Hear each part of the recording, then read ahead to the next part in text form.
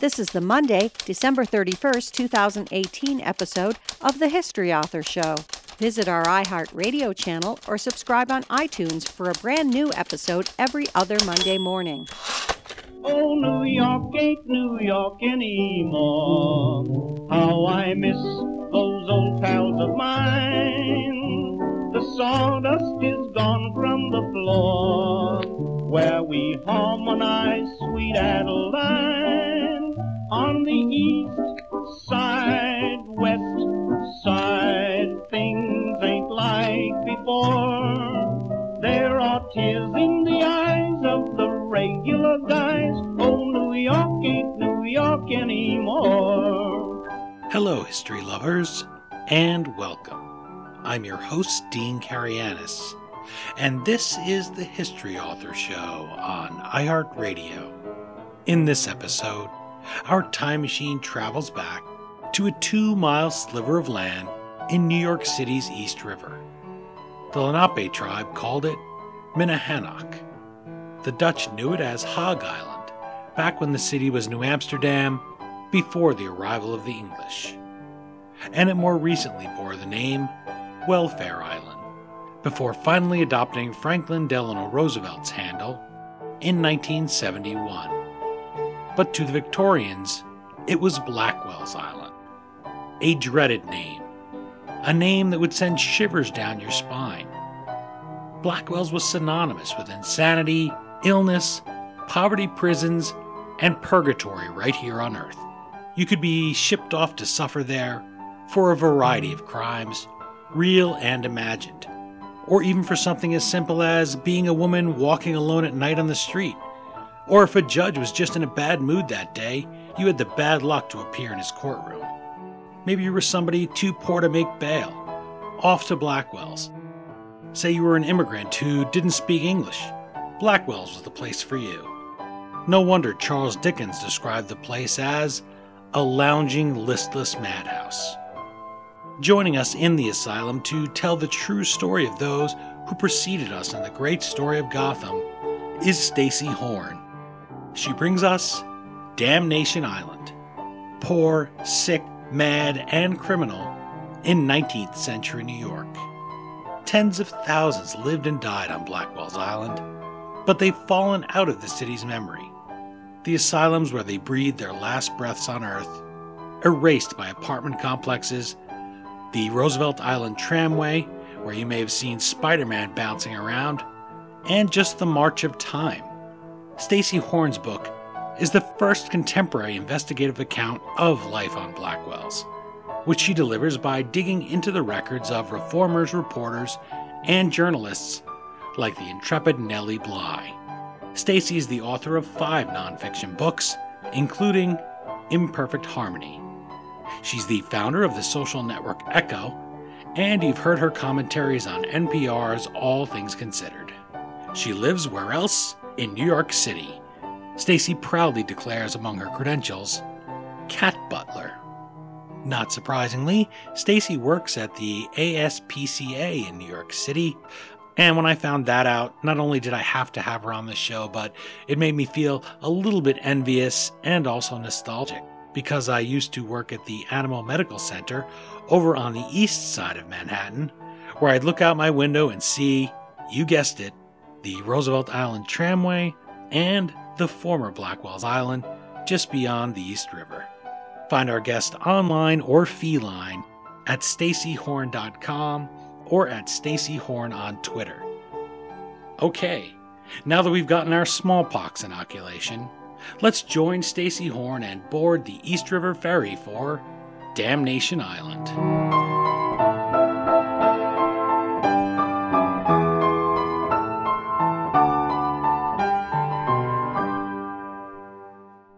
I'm joined on the line by Stacy Horn, author of Damnation Island, Poor, Sick, Mad, and Criminal in 19th Century New York. Thank you so much for making the time to chat with the History Author Show. Thank you so much for inviting me. Well, I picked up Damnation Island and it drew me in right away as a really well-done piece of nonfiction. It wasn't something that was sensationalized, even though there are many sensational stories that dominated the press at the time. It's also not salacious at all. You have really the perfect note, pitch perfect, of capturing this and not condescending to the past, not leering here at people who are really at their worst, really suffering. You went out there, you found a piece of history, an untold story, and you kept digging like a miner. What was your first moment where you had that passion, you started reading about Blackwell's Island, and then you decided you're going to work at it and you're going to produce what I guess is your fifth book right here in Damnation Island? You know, I still can't believe I got to write this book. And actually, my original idea was to write a book based on the collections in the municipal archives. That's where a lot of the historical records from New York City are stored. And I put together a proposal for my publisher based on that. I took like pieces from some of the best collections to write about, just the kind of thing that you could find there. I mean, it's a history nerd's paradise. And my publishers looked at it and said, oh, you know, we like this, very interesting, but there was a piece in my proposal that mentioned Blackwell's Island, and they said, that's the best part. Why don't you just write a book about Blackwell's Island? Wow. And, you know, I was actually, you know, kicking myself that I didn't think of that. But my first reaction was, I'd love to, but I'm sure there's a billion books about Blackwell's Island. I mean, there's so many people covering New York history. And I couldn't believe it when I found, like, I only found one contemporary children's book, and Nellie Bly's book about the lunatic asylum, and that was from the 19th century. I still can't get over my luck. It is amazing. You said that you couldn't believe you get to write it, and I thought, I can't believe you had to write it. It is one of those things where, hey, there it is, waiting in plain sight. It's a big sliver there. Everybody knows it's not as if it's been completely paved over. There's still remnants of it. You see when you drive down the FDR Drive, you spot it. It's still there. It's used in movies like Spider-Man. It's, I would think, pretty well known, and yet all those stories are sitting there. Nobody had done what you did here. Exactly. It was just like this present that I happened upon and just was lucky to get to write it. Well, we're lucky that we get to read it in someone else's hands. It could have just languished. It could never have been written for those reasons that I mentioned. You go about it in the way that people who listen will know I go about history. I don't want to look back and say, well, I'm better than these people because they were so bad. Things were so awful. You have a sympathy towards many of the people who were just overwhelmed here, that were trying to do something good and just had their plans fail. Everybody can relate to that. And maybe when somebody puts on a lab coat or has the title of doctor or city planner, we hold them to a higher standard. We don't understand that sometimes they might get flooded and they may fail when they try their best. The cliche is that hell, the road to hell, is paved with good intentions, and I thought of that here, reading Damnation Island. The tenements, today that term is synonymous with squalor and misery, and so many families packed in there, they'd rent out their fire escape and dying in fire.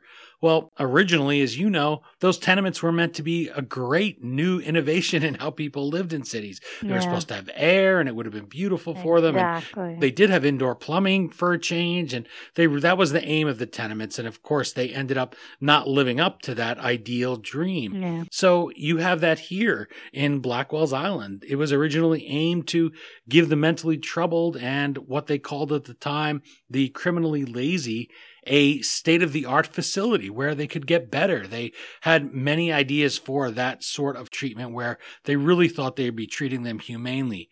How did the idealistic dreams for Blackwell's Island turn into this nightmare that brings your title about Damnation Island? Well, just a little brief backstory. In the early 19th century, Bellevue, which is now famous as a public hospital, was also where New York City's lunatic asylum was, and there were a couple penal institutions. The almshouse for the poor was there. And as a result of crowding all these different institutions in this one area, it was horribly overcrowded and inhumane. And so the city, recognized the problem, acknowledged the problem, and thought about the best way to fix it. And so at the time, there was this new form of treatment for mental illness called moral treatment. And the idea was, instead of throwing them in prison and straitjackets and using treatments like bloodletting, we'll treat them with kindness and compassion, and we'll place them in institutions in country-like settings, away from the city, so away from the stress and temptations. So the city planners visited an asylum like this in Philadelphia and really researched it and spoke to consultants. And so the idea was, we're going to buy Blackwell's Island, which they did, which was at the time privately owned, and Blackwell's Island, which is now called Roosevelt Island, was a 2-mile long, is a 2-mile long island in the East River. But at the time, it was one house and a bunch of fruit orchards.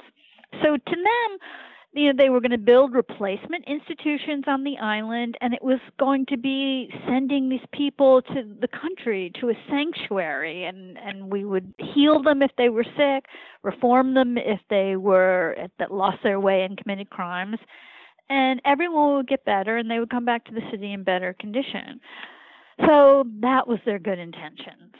But they made so many mistakes. But their 4 biggest, most fatal mistakes was they underestimated the number of poor, sick, mad, and criminal in New York City, how expensive it was going to be, how it just costs a lot of money to do right. And their idea of putting all these institutions and isolating these people away from the city, unfortunately, created this association in the public mind that all these groups of people, people who were poor, people who were sick, people who were suffering from mental disorders, and people who were actually committed crimes, that they were all one and the same, and they belonged together. So they were all guilty, they were all dangerous, and it's an association that persists to this day. Like, people think the mentally ill are dangerous. The poor are essentially thieves in disguise. And they put these people, all these groups, under the charge of men who did not have the qualifications for the job, and they were in charge of both charitable and penal institutions together.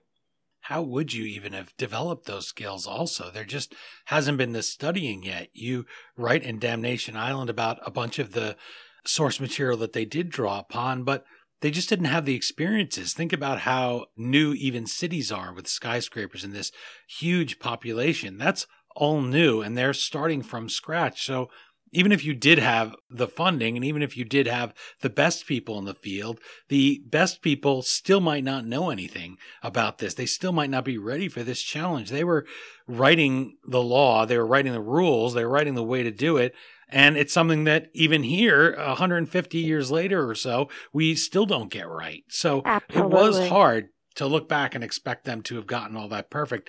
Even before you get things like the budget and the population, It's really hard to deal with people. But in this case, I'm not talking about the people who were actually on the island running the institutions, the people that went by various titles like superintendent, warden, resident physician. I'm talking about the 3 commissioners who were appointed to run the Department of Public Charities and Correction. That's the city department that ran the island. Those were all political appointments. And so these people had no expertise. They were not doctors. They didn't have any kind of experience in these areas. And this is around the time of consolidation. It starts before, is that right? Consolidation of the city? Correct. And so even more of a reason to here's a whole new government trying to govern this massive city that's just had this shotgun marriage with Brooklyn before the turn of the 20th century. And all of those patronage jobs people are very familiar with, all the things that reformers like Theodore Roosevelt famously fought against.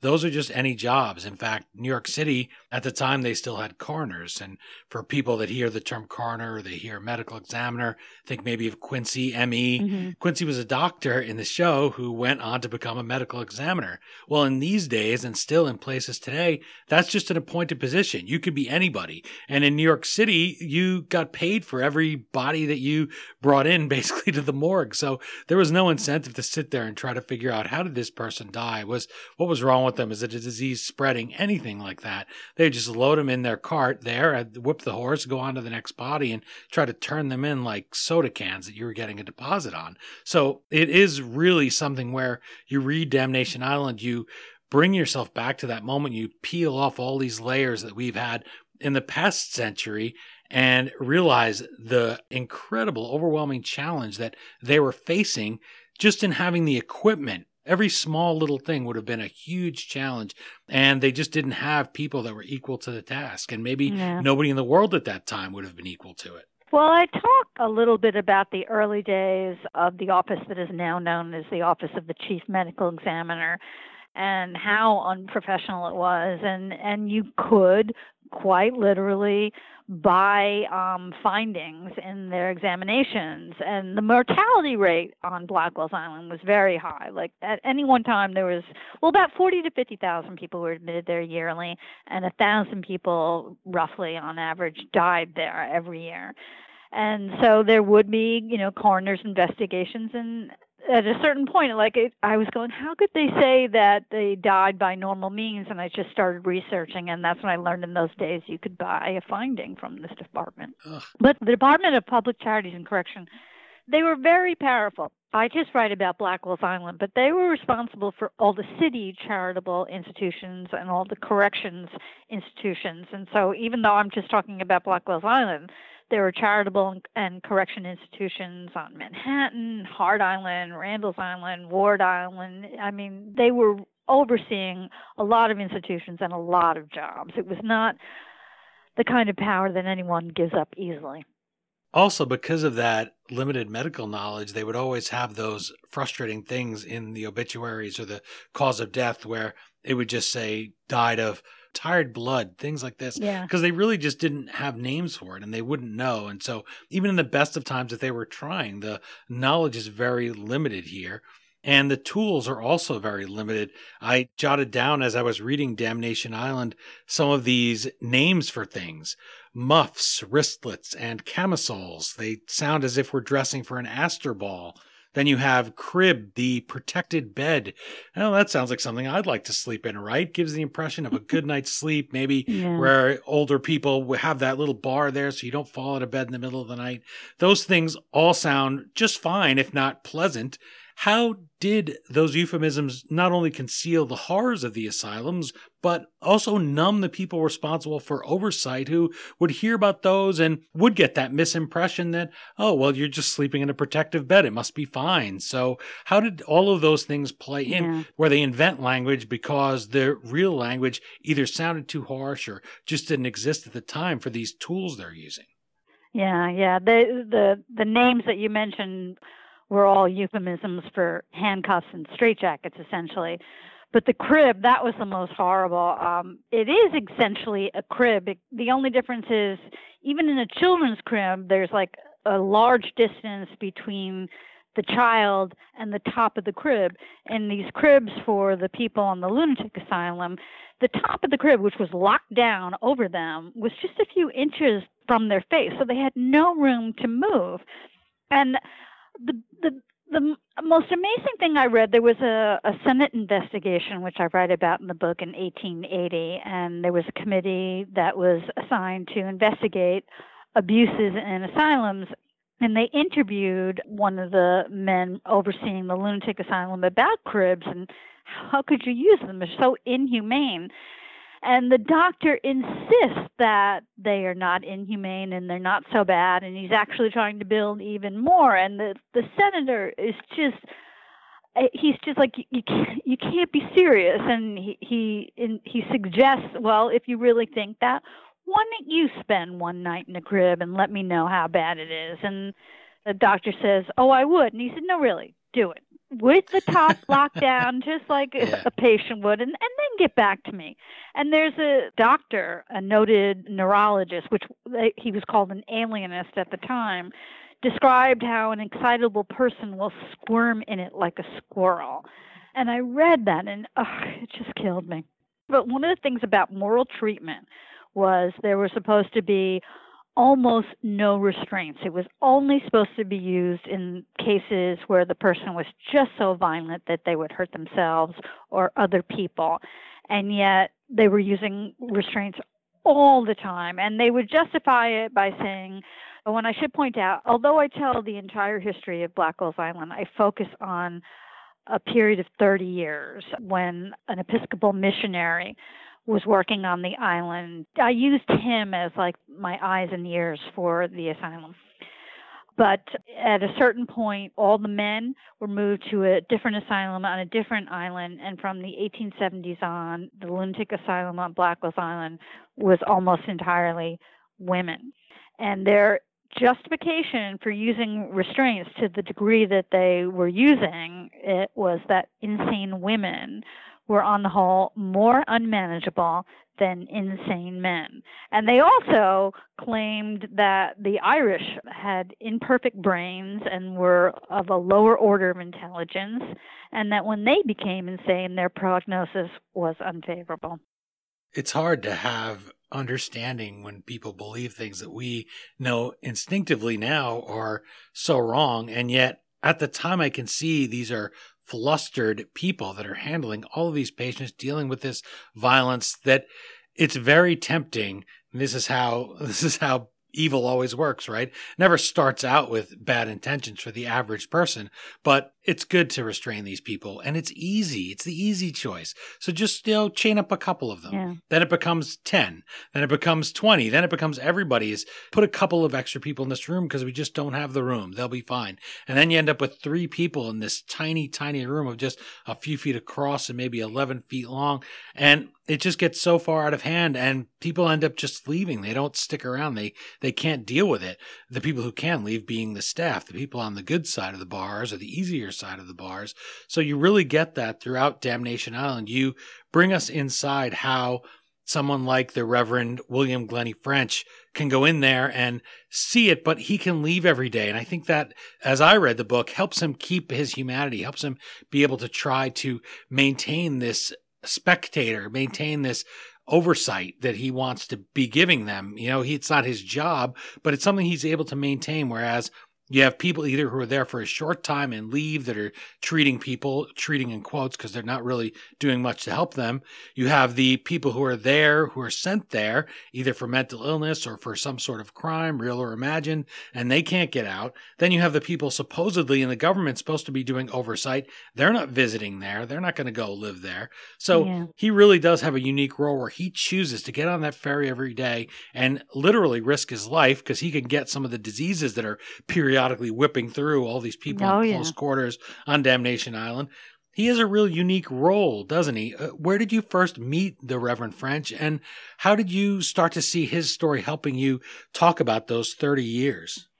Well, this book was a real challenge to research because most of the records for these institutions were not saved. And I've talked about this many times. I'm sure they were destroyed because the people who were running these institutions at the time and the city of New York didn't want us to know exactly what went on inside. And so I was searching around for something, for sources of material to recreate life on the island. And fortunately, I was directed to William Glennie French, and he wrote annual reports every year. And because he didn't work for the Department of Public Charities and Correction, he wrote from a very personal point of view. He gave his opinions. He talked more personally about the people that he had met and what it was like for him, what it was like for them. He was very honest, and I just got this look inside that I hadn't found anywhere else. And I also copied him because he wrote his annual reports based on he would travel the length of the island each day, going from institution to institution, and he wrote his annual reports based on each institution in the order that he came upon them. And so I copied that exact same structure for the book because it worked so well, I thought. But I loved the Reverend French. He was just such a kind, decent man, and he had such limited power to help, and he would talk about that, and I just felt for him, like it killed him that he couldn't do more. And I just imagine what that must have felt like to every day to go to that island to see what he must have seen and to be so limited on what he could do to actually help it. And he ended up like he would always carry around in his pockets fruit and candy, just simple little not plastic, obviously, little bags of fruit and candy, which he would hand out to the people that he came upon, or he would bring paper and stamps so they could write letters to their family, or write letters to try to get jobs for when they got out. And he actually went into debt for this, and it got out, and the people that ran the missionary felt embarrassed that they had this priest who was now running into debt and having to borrow money. And so he actually got called on to the carpet for doing this and for spending so much money. He also would bring them the foreign language periodicals and books and things to read, the people that were there that couldn't speak English, couldn't read English, and he found all the little ways he could. And what a great role model that here's somebody who, I can do a little bit. He can't change the whole place. He can't save everybody, but he can give them the moment it takes for that sugar candy to dissolve in somebody's mouth. He can give them that little bit of joy, and that's what he's going to do.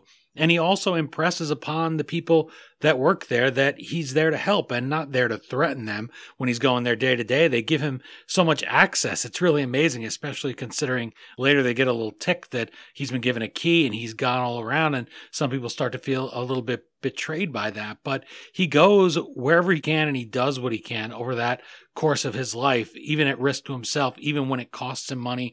I thought he was a really inspiring figure. I was glad to meet him here in the book, because when you read a book like Damnation Island, it's so easy to start screaming at the pages and say, somebody do something, somebody take charge, somebody do your job better or do your job at all. Somebody somehow see the wider picture. It's not fair to the people in the moment because they couldn't see the whole picture.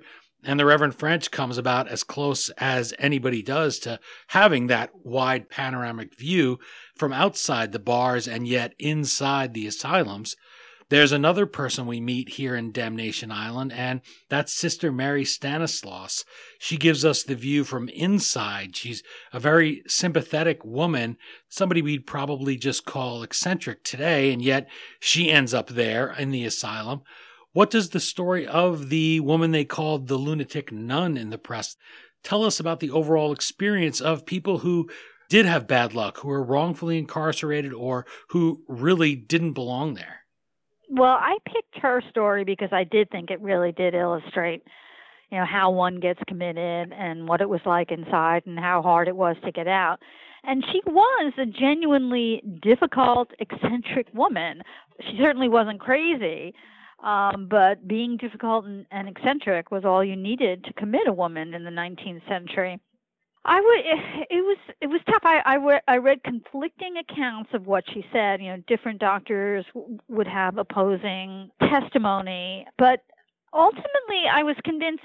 Well, I came across a number of sources. One of them was I started researching the Sisters of Charity, the order that she came from. And it turns out she came from Canada. She was from Ireland, moved to New York, and a bishop in Canada recruited a bunch of women in New York to help him start Sisters of Charity in Canada. And there was a wonderful archivist from the Sisters of Charity who found and sent me all these letters that were written about Sister Mary at the time. And they were talking about how difficult she was to work with, but she wasn't crazy. And I also came across court records and read different testimonies about her, but the most convincing actually were from the people, nurses and attendants, who had to oversee her and work with her and care for her. And they said they never saw anything to suggest that she was crazy. And those are people that she would have been, the least guarded with. Like, she would be trying to appear as sane as humanly possible whenever she was around a doctor. But around, the nurses and attendants, it would have mattered less. And yet they always said that, she was perfectly friendly, very easy to work with, never gave them any trouble. They had decent conversations. And that was very convincing to me. That's one thing with her. There's question marks in there. We can't interview her ourselves. And even if we could, we're not trained to know who's sane or not. They still make those kind of mistakes. You can't know what's going on in somebody's mind. As an author, how do you handle those facts? The fact that some of the people so long ago left behind stories that make them unreliable narrators. They're falling into that circular logic in some cases of saying, well, of course she was insane because she's in an insane asylum. You wouldn't be in an insane asylum if you weren't insane. So there you go. That's all you need to know. It's tough at times. People are writing, you mentioned destroying the records because they didn't want us to see them. They write not only in euphemisms, they leave things out completely, but even the people who suffered there, you can't always know what is true. So how did you tackle that as an author? Well, you just reminded me, it was so frustrating. I mentioned the Senate investigation that took place in 1880, and I read through almost 900 pages of testimony, and they interviewed everyone. Like they interviewed doctors, ex-doctors, nurses, ex-nurses, Reverend French, and that's a whole other story about his testimony. I mean, hundreds and hundreds of people, and not one inmate. I mean, it just it blew my mind. They're trying to find out about abuses, and they don't talk to a single possible victim. But when you talk about unreliable narrators, actually made me think of another story. It's not this book. It was a previous book of mine, but I had read it was from my book about the history and science of singing. And I had read about a riot that had taken place, I believe it was the 1830s, in a church in Manhattan. Slavery was outlawed in New York in 1827, and the African American community in New York would always get together on July 4th and celebrate their independence. So there was a riot. So they had rented a church to have their celebration, and it was on the same night that a choral society in New York was scheduled to have their rehearsal. And they had already arranged beforehand. They asked the choral society if they could use the space that night, and they said, sure, it's the summer, a few people show up anyway, go ahead. But word hadn't gotten out to all the choral society members, and a mob that was anti-abolitionist heard about it. And so the mob showed up, and they convinced the choral society members that had shown up to take back the church. So they went in, started a riot, broke furniture, attacked the members of the black congregation. And I read all these newspaper accounts about what had happened that night, and each newspaper account was based on their politics. So in the very conservative newspapers, the choral society were in the right. In the more liberal newspapers, the members of the black congregation who had been attacked, they were the victims. I mean, it was right down the line, and it was so hard to find an account that had no bias whatsoever. And what I ultimately found was there were only 4 people arrested that night, and that was 4 young black men who were victims. They were members of the congregation there to celebrate. And I went down to the municipal archives, found out who those 4 men were, tracked down one of them who was so incensed at the injustice of it that he educated himself, learned to read and write, and spent the rest of his life lecturing and writing against slavery. And when he retired, he wrote an autobiography. And in that autobiography, he wrote about that night. And of all the accounts, you would think his was the most biased, but his was the most like just the facts, ma'am, and described what happened. It was amazing. But you kept digging. That's the important thing. And that's what always impresses me. Sometimes I'll come across something in a book and I'll say, wow, that was a lot of work. And I'm fortunate that I get to speak to authors and ask, how did you get that detail? Because it seems like it would have been buried so deep, especially here when you're released from Blackwell's Island. Usually it's going to be feet first, but you end up in a mass grave up in Hart's Island usually, and you're just forgotten. Nobody's going to be digging you up 100 years later like Zachary Taylor, or 150 years later or whenever, and doing a DNA test on you to find out, yes, you were poisoned, or, oh, look, your vertebrae in your neck is broken, so you've been choked to death, this person. They're literally forgotten. They don't get to leave much of a record. In fact, I'm looking at the cover of Damnation Island right now. If that didn't still exist, that facade, we maybe wouldn't even think about it as much as we do. Everything is so obliterated. Yeah. Can you describe that photo for a second? Just remind people that's real, because as I'm looking at it, it looks like it could be made up or somewhere in the deep south. That's right there on Roosevelt Island. Tell people about that cover picture and how you chose it. I love that cover. It's a picture of the ruins from the smallpox hospital, which is on the southern end of Roosevelt Island. And I actually don't write much about the smallpox hospital because it was closed fairly early on and moved to another island, and it was run by what was then the newly formed Department of the Board of Health. And the smallpox hospital, the building that was left on Blackwell's Island, was used as a nursing school and a place to house the nurses in the nursing school. But it's one of the few structures that's left on Roosevelt Island. There's that, and it's in ruins. There's the remains of a pathology lab that was part of Charity Hospital. And there's the Octagon from the lunatic asylum, which I write about in the book. And there's the lighthouse. And that's pretty much it. I talk about often the bodies of the mass grave that's under Washington Square Park, which most people don't think about. You think about When Harry Met Sally and all these romantic movies that are there. Well, there's human beings buried there from things like cholera and all these terrible things that happen. We're literally living on the graves, not just figuratively, but literally in some cases, of the people that lived in New York and thrived and suffered in many cases, but they were real human beings. So I like to be able to remember them. And I love the cover of the book because in this day of digital animation, people could assume that's just something that somebody pulled out of Getty Images or AP, out of the generic photos that are just stock photography. But that's really there, and it looks very spooky, and it looks foreboding, though. Again, it's not anything that exploits the people that suffered. Because if you know somebody who had mental illness, and I have somebody in my family who's passed away, my aunt, who I love very much, my godmother, there is a stigma for those people, and you love them, you care about them. You don't want them to be made the objects of ridicule. You don't want them to be mocked and made fun of.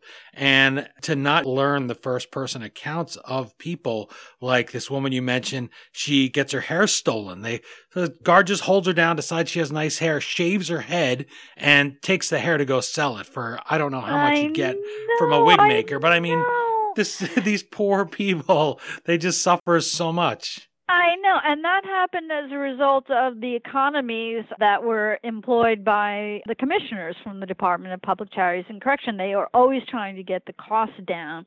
So one of the things they did was they took convicts from the workhouse and used them as nurses and attendants in the lunatic asylum, and that's the result.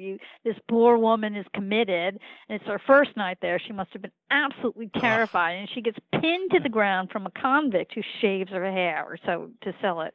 But, you know, the people that they got to work there, I mean, it was basically people who were willing to accept a very, very low salary. I looked into it, and the nurses could make more as housekeepers working for a private family than they could at the asylum and the other institutions on Blackwell's Island. But there were fewer jobs as housekeepers, so when there were when there was nothing left like that, they'd go work at Blackwell's Island. And the doctors, the junior staff of doctors, were not paid at all as far as I could tell for many years. I found this one ad that said, we'll give you board, lodging, and washing, but there's no money. But the ad read, I guess to make it sound more appealing, that it said, duties are principally medical and no better opportunity can be had for the study of insanity. And what came out in this investigation and elsewhere was, you know, young doctors who were often just still students would go there, you know, learn what they could, create harm repeatedly because they didn't know anything. And then once they got enough experience and a better job offer elsewhere, they would leave. As soon as they knew anything, they were out of there. So they didn't even benefit from the fact that maybe you suffered at the hands of some lousy, well, I don't want to, again, mock them, but, you know, or look down on them. But, you know, you're just learning. It's a student. So even if you suffered at the hand of a doctor and you learned something about it, you'd probably split out of there and leave before he was able to help the person who was in the cage next to you. They just would go once they had learned what they had to learn. It's almost like a twisted teaching hospital happening where they aren't learning anything anyway when they're in these medical schools, because not only is there not that much knowledge, but at this point in medical history, you're a doctor based on almost nothing. There's not the school, there's not the testing, there's not the licensing. All that stuff is coming later. So you're a doctor, you hang out your shingle. Oftentimes it's just because you felt you should be a doctor, you had a little bit of training, and that's what these folks are. And they're even the smartest person, again, I keep coming back to it, is so limited by the technology of the time. We mentioned just in passing about that woman having her hair cut off. Well, most of us, because we live here in the modern era, we're picturing what you deal with at the ASPCA where you work and what I dealt with. I'm picturing clipping a belly of a cat or a dog for surgery. That's not what he would have been using to clip this woman's hair. No. So if it's not terrifying enough to think of being held down, just the indignity of it, this is probably him using some shears. Yeah. I've seen those and handled those in a historical context for sheep. It would have been two giant blades while this woman is struggling and having this horrifying experience. We have to put our head back in that period and realize we say doctor them. We're not talking about somebody who's in an HMO as a nice clean practice, wouldn't even have known something as basic as germ theory to wash their hands before they went there and dealt with these people. As far as not getting paid, they also have the opportunity as a perk to catch an incurable disease or a potentially fatal disease like smallpox or tuberculosis. So Yeah. who are you getting who are applying for these jobs? You are not getting the cream of the crop just by necessity. Yeah, it was not a great job. It was after I wrote the book, but I read this very enlightening article. It was in the Times, and it was, I believe, from the 70s, but it was written about what was then called the mental institution, and that had a ward for violent and criminal offenders who were deemed mentally ill. And it was talking about the attendants, and you always think of like attendants as being cruel, like One Flew Over the Cuckoo's Nest kind of scenario. But I read these attendants talking about how scared they were all the time because they were locked in these wards with patients who were often violent and given no tools or training to deal with it. And they were often hurt and hospitalized as a result of altercations with the patients.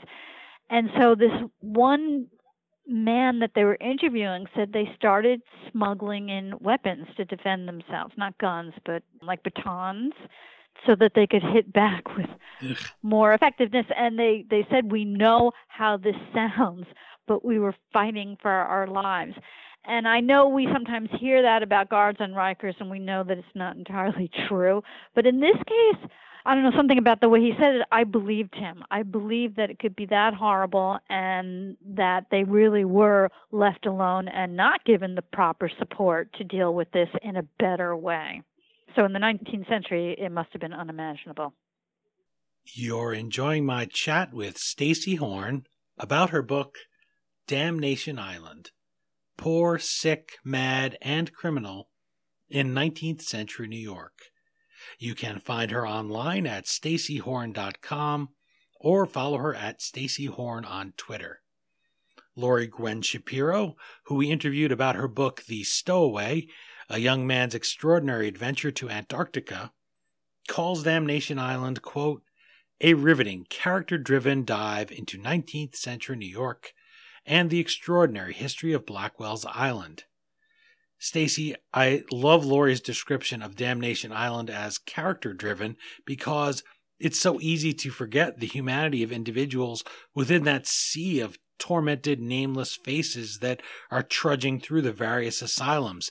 They get off the ferry and we may never see their name in the historical record again. They just disappear from the records. In your research, were there any people like, for example, that woman we talked about having her head shaved, or people like that who maybe there was just a brief line or passage about their story and you didn't get a name and you really wished that you could have found out what became of that person? Did they make it or did they end up on Hart's Island? Oh, God, there were so many. For instance, I put together a list of every woman that had died at the lunatic asylum the year preceding the Senate investigation that I wrote about. For instance, there was a woman, Emma Morrison, I believe. I could be remembering wrong.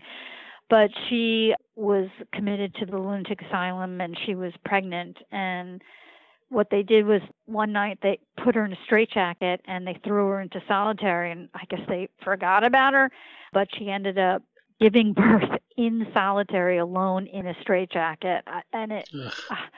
So I tried to find out what happened to her, what happened to her baby. I couldn't find anything, but I mean, there's endless stories.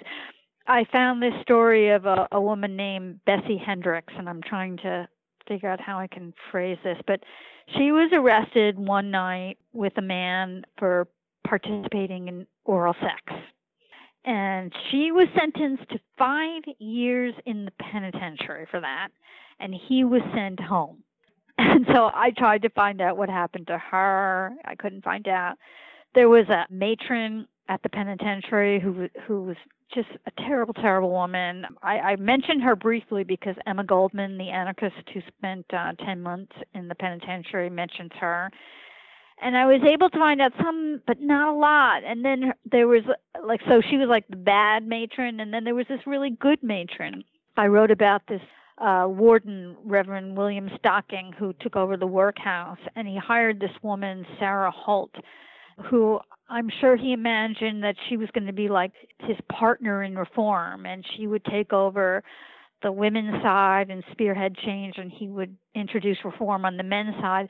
But she ends up quitting after only 6 months because she said it's impossible. It's like so bad, we just have to tear the place down and start over. And she writes this letter to the mayor, and she, where she's explaining, defending herself, for quitting. But she adds that, and I'm quoting her, "As a Christian people, we are guilty before God of the appalling sin of neglect of our most precious charge, the poor and the defenseless, insomuch as they have not been protected from open-faced prostitution, though entitled to the same rights of protection as the refined demand and enjoy." And I thought, she sounds wonderful. And she was so honest and blunt in this letter to the mayor, but I couldn't find anything more about her. I mean, I shouldn't say anything, but not enough to really draw a picture that was as illuminating as that letter. You mentioned E.G., Emma Goldman, and I would encourage people, and do so at any opportunity, the drop of a hat or name, in your case just now, to go check out her autobiography, which is called Living My Life. And you get a real honest view. You were talking about that African-American gentleman and how honest his autobiography was. And she's much the same. And you get to those points where she ends up in Blackwell's, and she decides, because there's a big epidemic there, she says, I'll help. And she ends up getting a certificate as a nurse. She had a really varied life, and it always bugs me a little bit in movies like Reds, for instance, or in plays like Ragtime or the Sondheim play Assassins. They always cast her as this frumpy, late middle-aged woman who's really angry all the time. And I was looking back in old newspaper archives one time, and Maureen Stapleton played her in Reds, and she said she was just such a joyless, humorless woman. And I said, well, did you actually read her autobiography? I took up for her, even though she's this anarchist with a lot of really extreme views. She's such an honest person, and she fights, she goes and tells Lenin off and says, hey, you're having mass graves, you're murdering people, and you're killing, and this is not the revolution that we fought for, that I thought we were fighting for, and risks her life to escape the Soviet Union and tell people. And her friends aren't too happy. Lenin tells her flat out, you have to break some eggs, meaning human beings, to make an omelet. And there are those precious voices that you get from back then where they are honest. There's such a thing, I think, as writing for history on something like what's happening at Blackwell's Island. And there's writing to be heard by history. Like Winston Churchill said, of course history is going to be kind to me. I intend to write it. Many people do write that way. And you were able to go back into this grim subject matter, often grim, and get some of those stories that are not just dark, but then often can inspire you, like the story of Sister Mary. We mentioned her, but she dies in a noble way. It's a tough way, but she dies sacrificing herself for a child. She saves a child. And as I read that, I said, if that's crazy, let's have more crazy. Yeah. If that's somebody who gets sent here to Blackwell's Island, I was glad that I met her in Damnation Island and that we can talk about her and remember her name and the people who struggled too. It's easy to look and say, these backwards, cruel Victorians, they didn't know anything, and we're so much better today.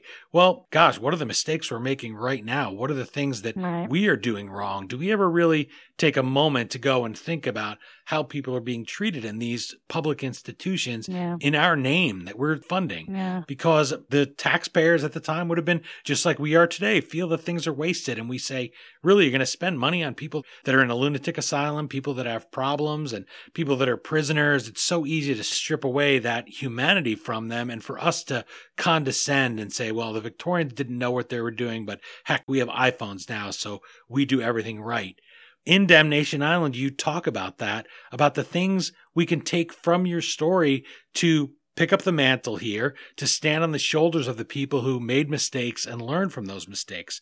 What are some of those things that you think we still don't do quite right and that we can do better just as citizens confronting these things that are happening now in our world?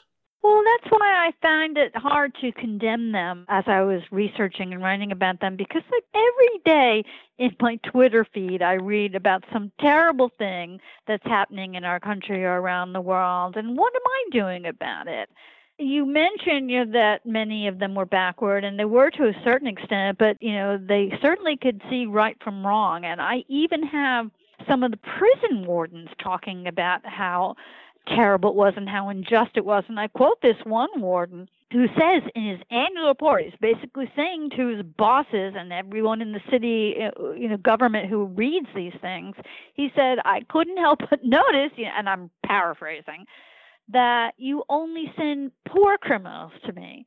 And we all know the wealthy commit crime, so what's going on here? And he says, it tells me that the wealthy can evade the law and its punishments. And it's the same today. I mean, if you look at who's going to jail, the criminal justice system is just evolved to incarcerate lower income people for the smallest offense, whereas affluent people can commit financial crimes with devastating results and never go to trial, never go to prison. Think about just the idea of a fine. That's already the state. And I've mentioned Emma Goldman, so I guess I'm channeling a little bit of the anarchist, super free person in me. But the mere fact is that you have a fine because the state gets to take that money. If you get fined for something simple like taking someone's parking spot or defrauding them, that money doesn't go back to that person, right? It goes into the state coffers. So that's one reason it's good to look back in the past, because I think it does give us hope for the future. Even as we struggle with the things we do see going on in our world, we could say, we found a way through it before. It's not a time to do what so many people did on Blackwell's Island, people that we meet just passing through your story in Damnation Island, and walk away and say, well, what can I do? I just have to find my little piece of the world and I can't help.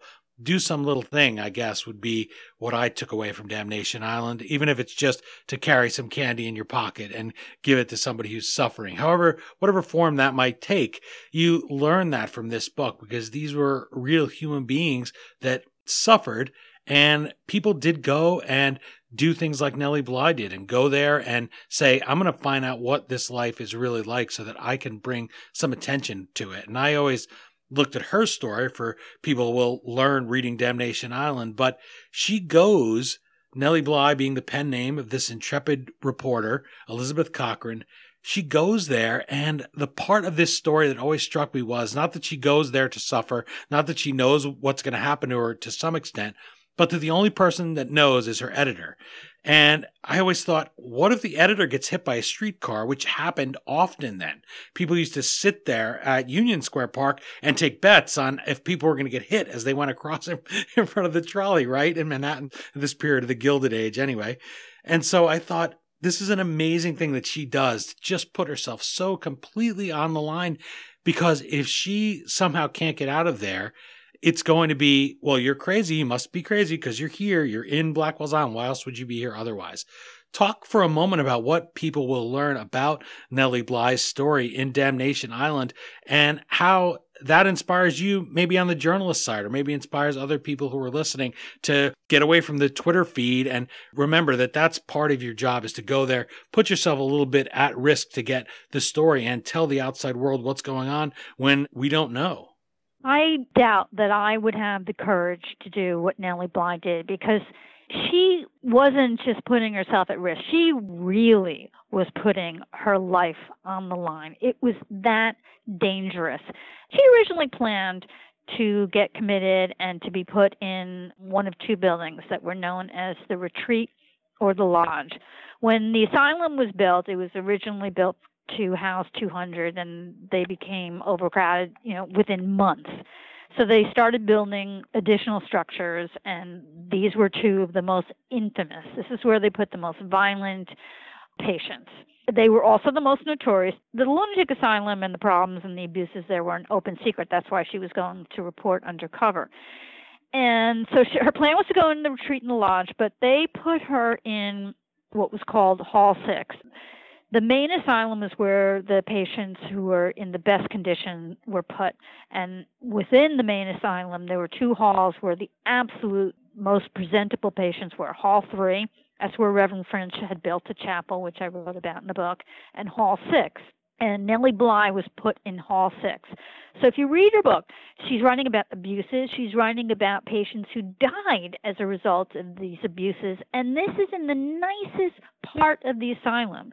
So when she got there and saw just how bad it was in Hall 6, she changed her plan and said, no way am I going into the retreat or the lodge. I could be killed. And she was absolutely right. I talk about a murder in the book, and more than one murder that took place in those buildings. So I admire her tremendously.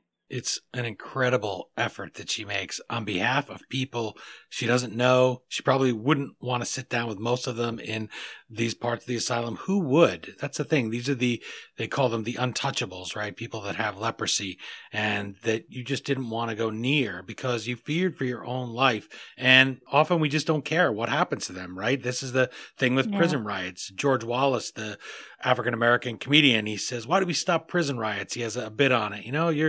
I'm going to stab my cellmate if you don't give me cable. He makes very light of it, and he's a real funny guy, but that is because that plays off of that idea where once you get that number and take away your name, to quote the song lyrics, you are forgotten. You are just left behind, and this place, Blackwell's Island, had so much promise that it was easy to believe in it. It's easy to believe in that real optimism of the Gilded Age and that feeling that they could do anything after they have that big panic, and this idea that the Civil War is won, the country is united, and now Americans can find a new way in the new world to help these people who are mentally ill, to help them live better lives, return to society. But it's built on such a foundation of ignorance. Things like the mentally ill are immune from extremes of hot and cold. I couldn't believe when I read that. How could you possibly think that? All you have to do is observe somebody who is mentally ill, suffering from cold, and their lips are blue. The physical signs, if nothing else, are right there. Obviously, anybody would know that just couldn't possibly be. And yet they accept so many things like that are obviously wrong. It's the thing that is not. John Quincy Adams, in his famous closing for the Amistad case, trying to bring up the humanity here of these Africans who are not slaves. He's talking about the Lilliputians as an example. And he says they consider it impolite to say somebody's a liar. So they say he says the thing that is not true because it's a nicer way of saying it. There's so much of that here in Damnation Island that it really can overwhelm you. And I wanted to thank you again. You did such a fine job of not letting it overwhelm you when you were writing the book, and so the reader doesn't feel overwhelmed. How did you confront that? How did you manage to step away a little bit and realize, okay, the book is the book, I'm going to set it aside, but I'm not going to let it drag me down? I'm so glad to hear you say what you're saying, because I was actually haunted at the time. It was just so relentless. Everything I read, it was sad. And you talked about, were there people that you tried to learn more about when we were talking about Nellie Bly, and you were describing how she wrote. And one of the things I loved about how she wrote was that she talked about the people there, and she named names, and she told their stories. She was one of the first people to do that, to say, here are some of the people inside. Here, this is their name, this is what they're like, and you got to know them. So I tried to track down whatever happened to the people that were named in her article, and I couldn't find out. And so the only thing I can think of is that she used pseudonyms, and these were not their real names. People just didn't want to be known, I guess, or she was trying to protect their privacy. If there's a stigma now, there must have been a huge stigma then. Well, heck, even wearing eyeglasses. That was a thing with Theodore Roosevelt when he went out west. They'd call him Four Eyes, and it implied to them that you had some kind of moral depravity if you were wearing eyeglasses, if your eyes went bad, and he had terrible eyesight. So there were many of these things where today something like rolling your eyes, which I was doing when you were saying, this man gets sent home, this woman gets sentenced for 4 years in prison for having oral sex. And and I rolled my eyes, and then I realized that's one of the things in the book. That was a sign of madness. Gosh, I mean, if that was a sign of madness today, I told my wife, I said, you're going to have me committed, because she does not like me rolling my eyes, which I do. I do on often occasions. I try to avoid it now, because it could be really drive someone else crazy, and then they end up in Blackwell's Island. I said, gosh, it literally could have been anything. A speech impediment. There's a gentleman you talk about in the book. There's just so many stories. But there's one gentleman, and he ends up in Blackwell's Island, and he just has a disability, and he gets a little lost, and they end up throwing him there, and his family can't find him. Yeah. And remember the limitations on communication at the time? Yeah. It's an amazing story of these New Yorkers who lived where we live now before us and had a really hard go of it, and their suffering made our city a better place. So hopefully today we can look back on that and learn from it. That's what I would like to take from it. I don't want all of that suffering and all the rough things they went through to be for nothing.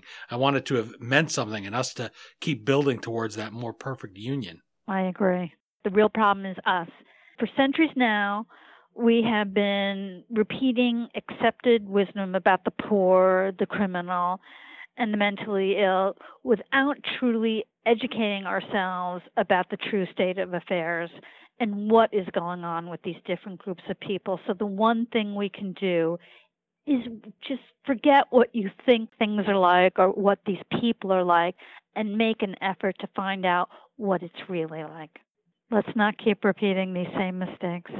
You start the epilogue with the line, "They got it wrong." And that's where I want to close our chat, is with those 4 words. The Washington Book Review said of Damnation Island, quote, "Every American needs to read it." Leave us with your pitch to our fellow 21st century citizens. Why should they pick up your book and learn these stories in Damnation Island and not forget them like bodies in a potter's field? Why should they pick up the book and learn these stories, get to know some of these people and what their lives were like on what's now Roosevelt Island? Well, my answer is really very simple, maybe deceptively simple, but the idea has always been that problem in the buildings, if we build better facilities, everything will be okay, or if we come up with better procedures, everything will be okay. And technically, these things would improve matters, but the real problem is that we just never follow through on the things that we begin. And best intentions always go by the wayside in the face of problems of economics. In the end, the real problem is not the buildings, the procedures. It is us personally. It's not the populations we're serving. It's not the people suffering from mental disorder. It's not the people who are from low-income families and having problems surviving. It's not even the criminals. It's us. Well, it's time to pick up that mantle. Time to stand on those shoulders, climb up there. I really felt that. I felt the drive to go and do something positive, and certainly to speak to you. I'm so glad you made time for me to discuss Damnation Island. Stacey Horn, thank you so much for your time and for your effort, for going through those records, for tracking down these forgotten New Yorkers, and the New Yorkers who were just, in many cases, right off the boat, just a few hours maybe even from Ellis Island. Imagine suddenly finding these streets you thought were going to be paved with gold turn into an asylum where you suffer and have to have a really tough time of it. This is a forgotten sliver of New York City history right there in plain sight. It's forgotten no more, the story of Damnation Island. Thank you so much for joining me, for sharing this story. I really enjoyed it, and I wish you the best of luck with the book. Thank you so much for having me. I've had a great time.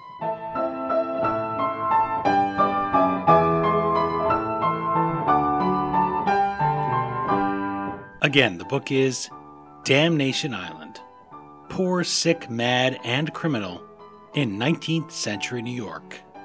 As always, you can find the Amazon link to purchase your copy at historyauthor.com. And we hope you will click through there, or even navigate via the Amazon banner on our homepage the next time you purchase anything from Amazon. You go to historyauthor.com, that banner takes you through to Amazon, and Amazon.com gives us a small portion of every dollar you spend at no additional charge in your shopping cart. For just those few extra taps of your finger, you can help us keep the flux capacitor on our time machine humming like usual. I want to thank Stacy Horn for joining us. She did a real service to history by resurrecting the dark stories buried far below the Roosevelt Island tram. And by remembering those people, maybe we can be better people ourselves. Visit her online at stacyhorn.com or at stacyhorn on Twitter. And while you're at it, let us know what you think of the book and the interview on Twitter at HistoryDean, Facebook.com/HistoryAuthor, or our Instagram page, where we're going to share a few pictures of Blackwell's once we air this episode. That's it for this installment of the History Author Show. I hope you'll join us for our next all-new interview right here on iHeartRadio. And if you subscribe on iTunes, please take a minute to leave us a review. Well, until our next trip into the past together, thanks so much for time traveling with us today, and have a great week. We still call it Broadway, but what's in a name? Take it from Georgie, it isn't the same. On the east side, west side, things ain't like before. There are tears in the eyes of the regular guys. Oh, New York ain't New York anymore.